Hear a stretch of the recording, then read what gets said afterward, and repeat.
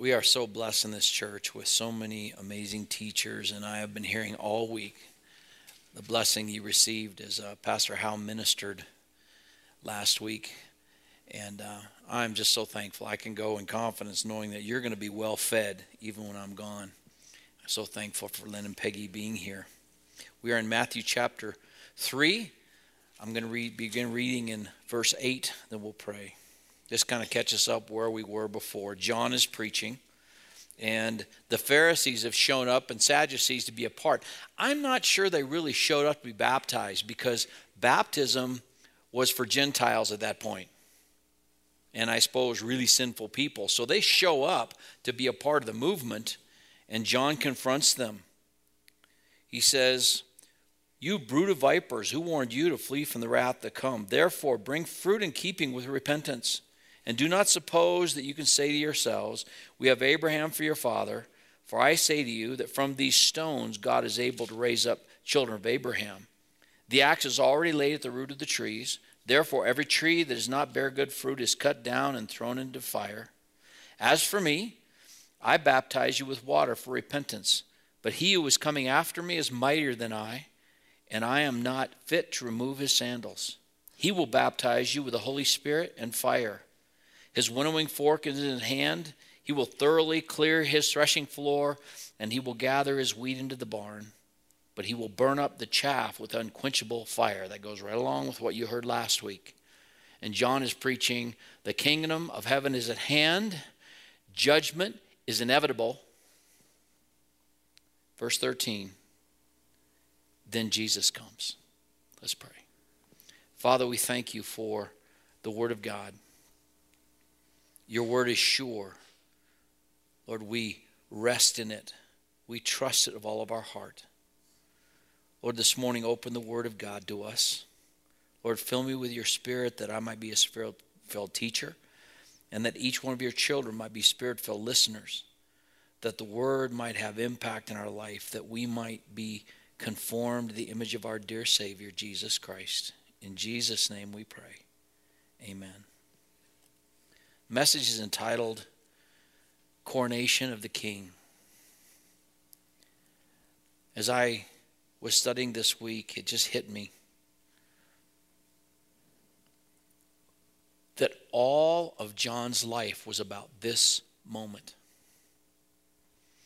The living apart from everyone. His parents have been dead. We don't know how long. They were old when they had him. So they've been gone for 10 or even 20 years. For the most part, he's been by himself. He's been preaching for maybe a year. And all of his life is about this moment. His whole life was lived that he might have the opportunity to prepare the way for people to come to Christ. Now, he's been told about Jesus, obviously from the time he was little. They're related. Their mothers are cousins, but we don't know if they've ever really seen each other.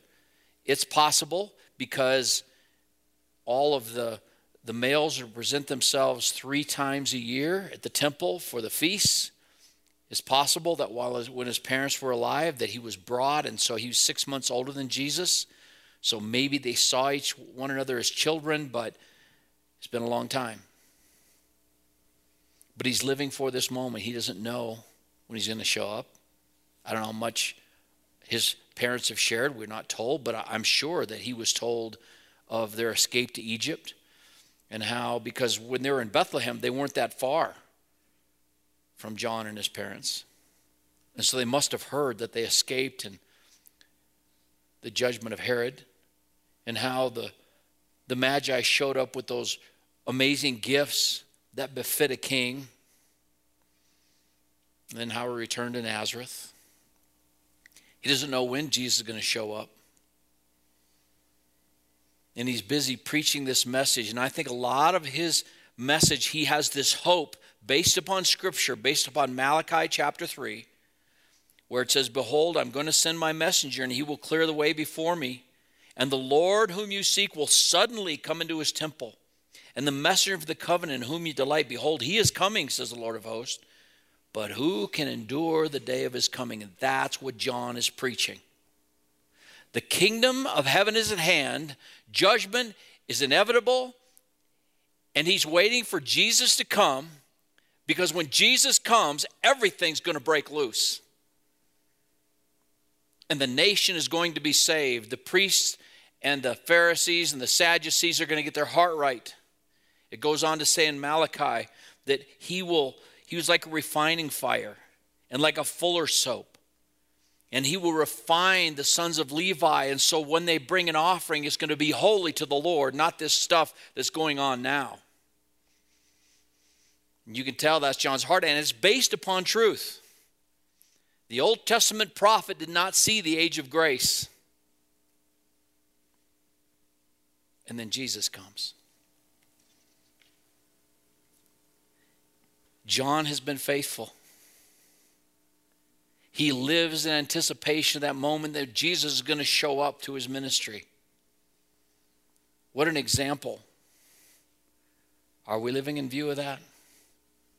We get so full of everything we're doing, even the good things, that we can lose sight of having that precious relationship and living in anticipation of that day. And I don't know how he built it up in his mind, but I think he was confused. You can tell by what happens.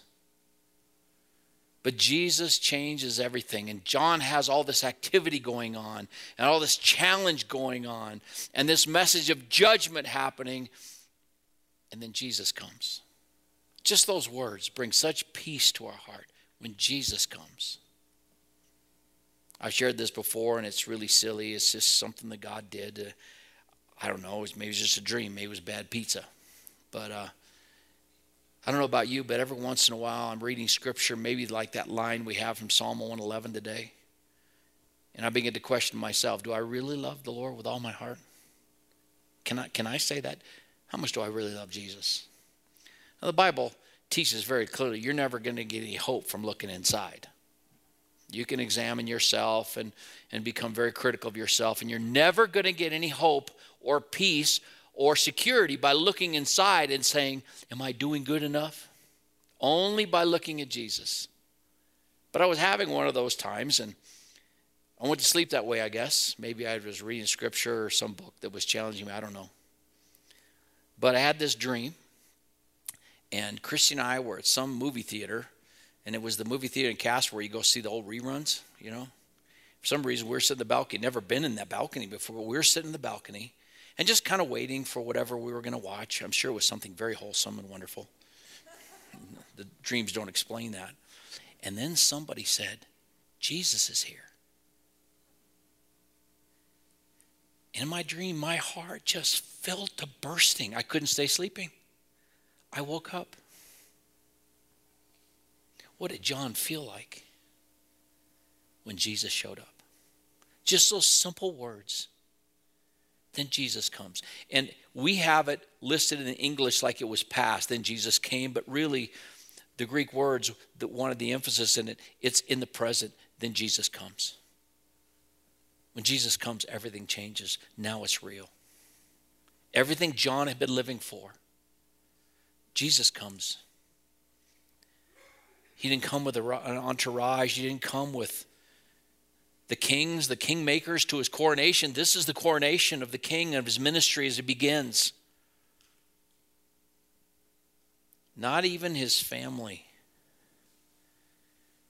And it's a 2-day journey. I don't look like what you look like when you're Jesus and you walk for a couple days. Sleep where you can, and he just shows up to be baptized. Now, I don't know if, like we give testimonies, if the first thing someone did was they say, oh, my name is so-and-so, and I was born as a young child, and I grew up in this kind of home, but, I'm here to tell you that God changed my life, when they give a testimony. And so I don't know if John reached out to take Jesus' hand, not recognize him, because he says later in John, I didn't recognize him except for the one who sent me on this message, said, you're going to know he's the one because I'm going to give you a visible sign and the Holy Spirit's going to come down like a dove and light upon him. That was the assurance. There's got to be. The Bible says in Isaiah 53, there's nothing about Jesus that makes him more beautiful or that we would desire him by his physical appearance, but there's still something special about Jesus. So I don't know if John reached out his hand as we do sometimes in the river, because sometimes you don't see the rocks there, or unstable footing, and so he reached out and took his hand, and Jesus said, I'm Jesus from Nazareth, and it hit John who this was. And it wrecked his life, wrecked his world. No. He's just been preaching. I'm not worthy to take his sandal off. I can't baptize you. That messes the whole message up. You're the sinless one. You're God in the flesh. I can't baptize you. You got to baptize me. And Jesus said, no, John. It's necessary that we fulfill all righteousness. So simple. I've talked to people, usually young people, that have been baptized as babies, which isn't baptism. That's just you getting sprinkled on.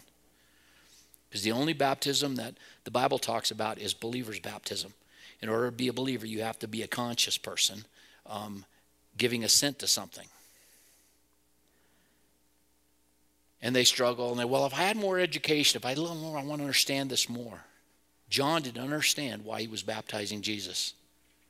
It was simply obeying.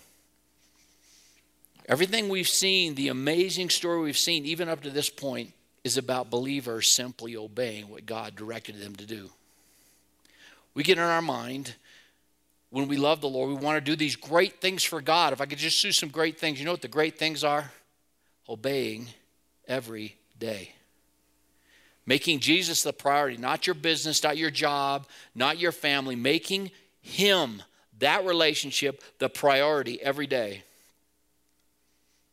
Those simple things lead to great things for God. In the Bible, there are 6 kinds of baptism. I discovered another one, but there's only 5 kinds of believers' baptism. 5 kinds of believers' baptism.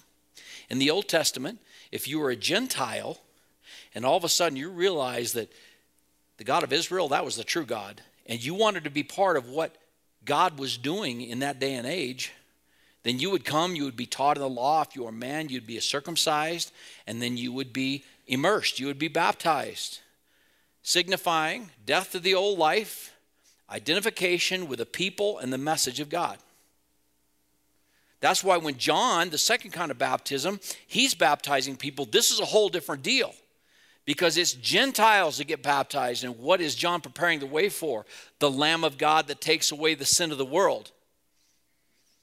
That these people that are coming recognize their Hebrewness was not enough. Their faithfulness as Jewish people was not enough. They needed faith in God alone. So John's preaching this message of coming judgment, and that Jesus is there and the kingdom is here, and they come and they're sharing how God got a hold of their life, and they're giving a testimony, and John is baptizing them. That's a whole new thing. That's a second kind of baptism. The third kind of baptism is baptism that we receive when we get saved.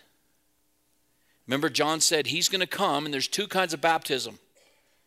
There's either the baptism that you get the Holy Spirit, and the sign is not you getting baptized into the Holy Spirit, but the Holy Spirit is the baptizer, immersing you in the body of Christ so that you become one with Christ. That's the third kind of baptism. The fourth kind of baptism is believer's baptism, where in obedience to his command, every believer comes and says, I was a lost sinner. God convicted me in my heart. It was grace that taught my heart to fear, and grace my fears relieved. How precious did that grace appear the hour I first believed. And I want to identify with the message of the gospel and the people of God. And we are baptized. We give a testimony, and we are baptized. Then there's this kind of baptism here. There's 5 kinds. Remember, there's Old Testament baptism. There's John the Baptist baptism. There's Holy Spirit baptism. There's believer's baptism. And then there's Jesus baptism. That's a baptism of a whole nother kind. Why? Because he's sinless. And I thought this was all about just, I was a sinner, and Jesus died, so I'm identifying with his death, burial, and resurrection, the waters of baptism. It's an outward profession of inward repentance, that I'm a new creature. I've been taken by the Holy Spirit, immersed in the body of Christ. What does Jesus need that for? He's God. But the words, it's necessary to fulfill all righteousness. Here is the Son of God, the creator of the world, simply being obedient. What is he saying?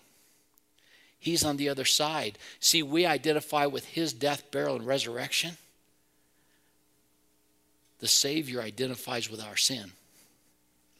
He identifies with his people. So the one line that goes through all of those baptisms is death of the old life, identification with the people, and the message of God. He's identifying with John's message. He is giving authority to John's message that yes, repentance is needed. The kingdom of God is at hand. And I think John, as he baptizes Jesus, is so bewildered. He's probably thinking, okay, now Jesus is here. We're going to see this whole thing turn around, and that's not what's going to happen, is it? And so you know what Jesus does? The Bible tells us in Luke 3:21, Jesus was praying. You know who he was praying for? I think he's praying for John. Oh, how he loved John. John who lived his whole life for him. Jesus later calls him the greatest man that was ever born in the Old Testament times. Greatest man born of women. Oh, he loved him. He could see the confusion, I'm sure.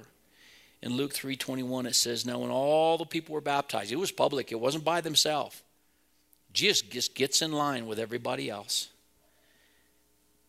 And I don't think they hear the little thing that's going on between him and John. He doesn't say, stop, this is him, right? He doesn't. He's just like overwhelmed. So it says, now when all the people were baptized, Jesus also baptized, and while he was praying, heaven was opened. John didn't do any miracles.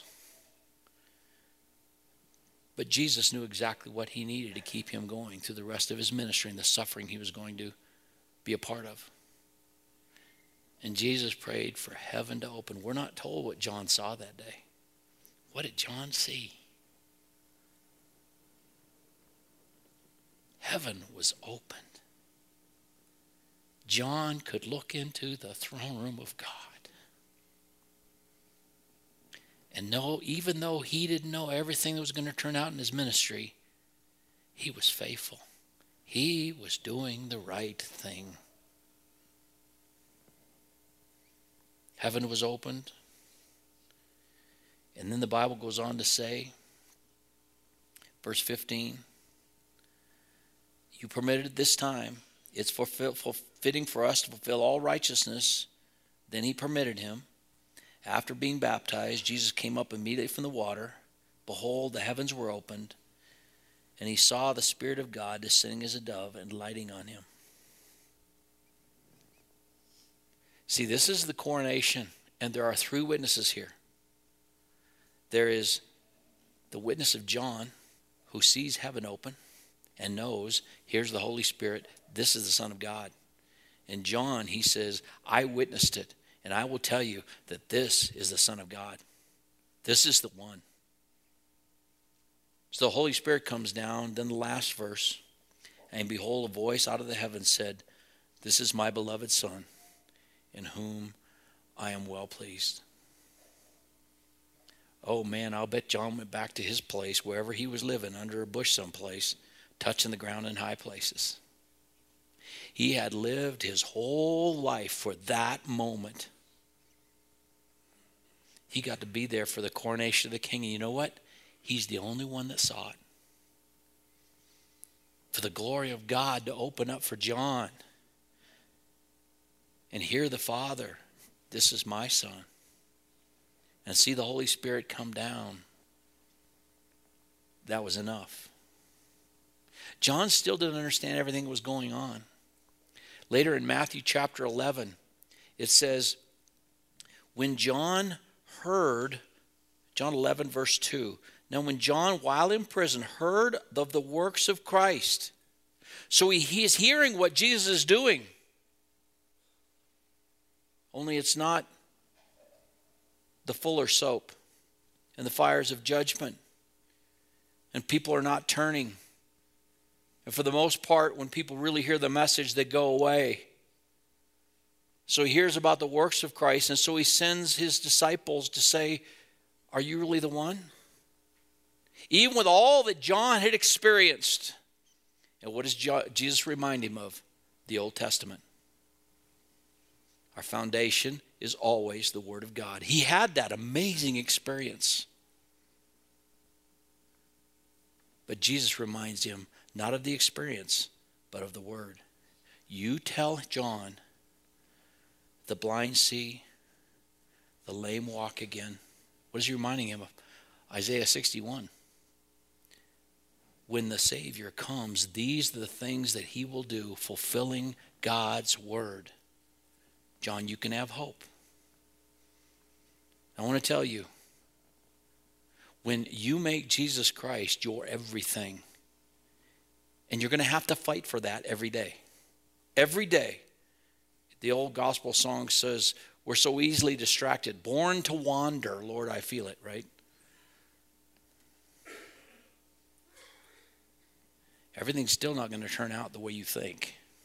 And if you're looking at the circumstances, you'll be confused, if not discouraged.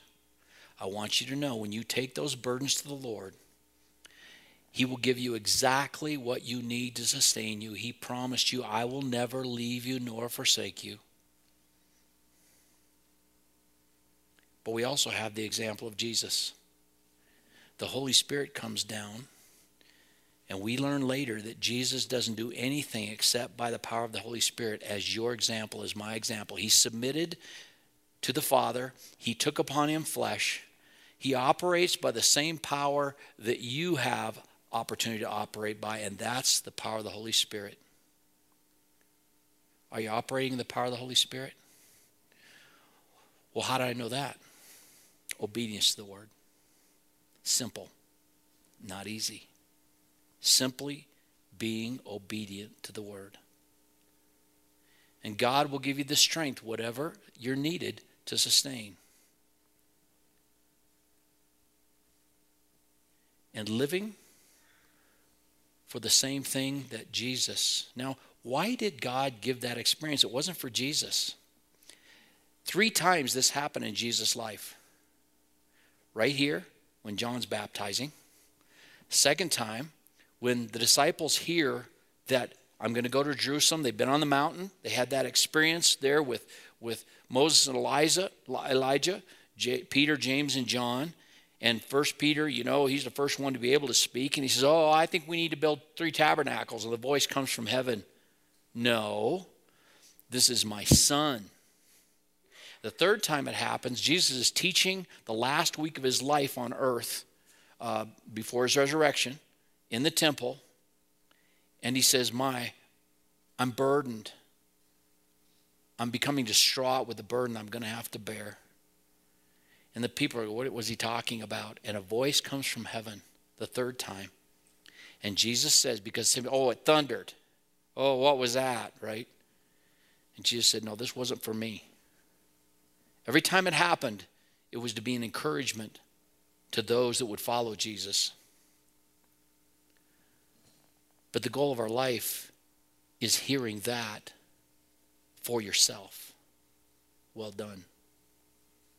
That's worth living life for. I know you hear that over and over because it is the truth. God's going to lead you because of your varied and many, many gifts, different places. We're not all the same. We're not handing rules out, look like this, walk like this, talk like this. God gives us direction for each one to lean on him, that you might accomplish, like John, what the goal was. Prepare the way for others to come to Christ. Your own children, the people you work with, the people you may happen to meet riding on an airplane because you don't choose everybody that sits by you. There's an opportunity to speak someone and look for that after, Lord, how do I start today? What do I say to this person? How can I start the conversation? Because ultimately your goal is to hear from Jesus, well done, faithful servant. The highest calling in life is not what the world says is great accomplishment. The highest calling in life is to be a servant of God. And the greatest thing that any servant can hear is, well done. You did your job. The world probably thought John was kind of a strange character with his long hair and his long beard and his rough clothing and his diet. That was known about him. But Jesus saw his heart. And he got to hear that day, this is my son. Father, we thank you for Scripture. Lord, for the powerful story that's embedded there, the encouragement that is for us to live each one of our days in light of the fact that we are connected to a supernatural God.